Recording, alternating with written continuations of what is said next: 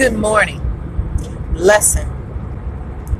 Never take care of others at the risk of neglecting yourself. Woke up this morning and decided an appointment that I had scheduled for 3 months in advance that I just wasn't going.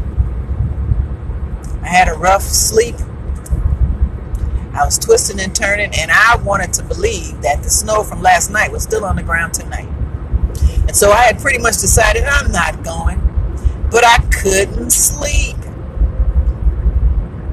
The closer it got to getting up and getting ready for the appointment, the more uncomfortable I became. And so guess what?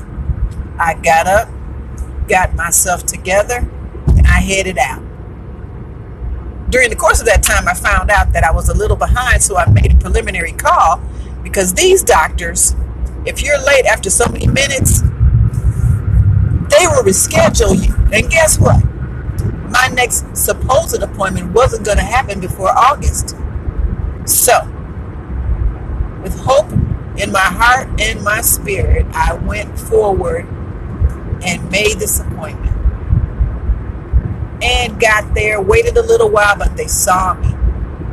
And I felt good about it because I cannot be there for anybody else if I'm not taking care of this temple, this body, this healthy vessel. And so, yes, never